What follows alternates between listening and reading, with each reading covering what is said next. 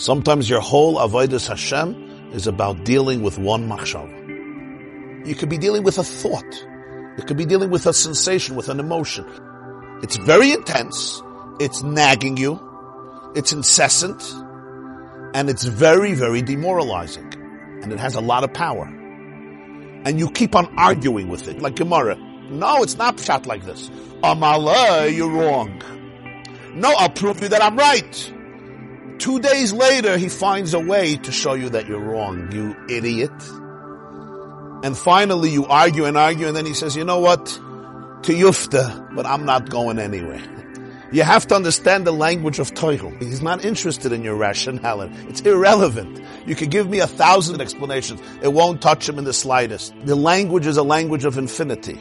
So the eight says never to argue him out. You're not going to argue him out. It's a whole different energy.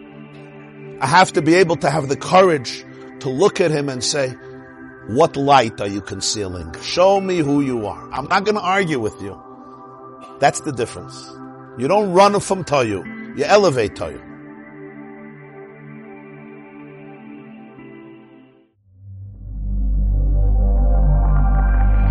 TheYeshiva.net